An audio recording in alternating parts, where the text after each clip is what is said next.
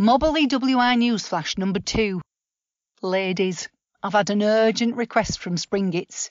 Will members kindly refrain from answering the door to their delivery driver in their birthday suits?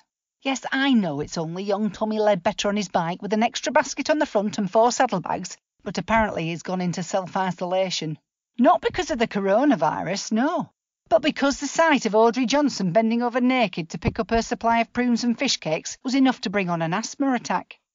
It probably didn't help that Audrey put her back out whilst bending over, and the poor lad had to manhandle her back into her front room, where, apparently, Audrey's collection of vintage sadomasochism toys from around the world terrified the poor lad. Although I must say I remember her interactive talk on it a few years ago very fondly. I was lucky enough to win the raffle she organised. Although I'm still not entirely sure what I won, but my husband Archie, God rest his soul, found it very useful for crushing his notes. Anyway, back to the point. These young lads today, they just don't have the stomach like us heartier creatures of the Mobberley WI. He's trying to claim industrial PTSD. And apparently he won't deliver to any more members of our WI. So I have agreed that in future their delivery drivers will use a secret knock on the door. We finally agreed on the theme to A Question of Sport. Springits wanted the theme to Countdown, but I said that would confuse some of our members who watch the real thing avidly. Like I said to them, we are so proud of our very own Kathy Hobson, who actually appeared on the show and won 2 episodes.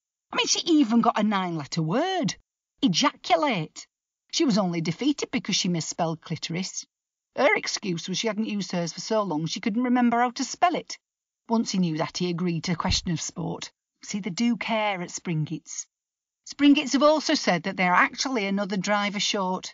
Ted Wilson. Oh, I know. Lovely Ted. Well, he forgot his bicycle clips and trapped his truss in his bicycle chain, so deliveries might take a bit longer than usual. And can I please also point out that when Springits said that Errol will arrive with his chopper, they're referring to his bike. I know some of you were quite disappointed, but if you looked, you'd have spotted that Chopper had a capital C. So a gentle reminder, ladies, if you hear Miami Vice, it's a wool delivery. A Question of Sport, then it's Springits, please be dressed. And Peaky Blinders for that helpful young man from the council estate. I think his real name is Jeremy, but he prefers to be called Skidsy. And just to clarify, especially for you, Bridget, that a shower cap does not count as dressed.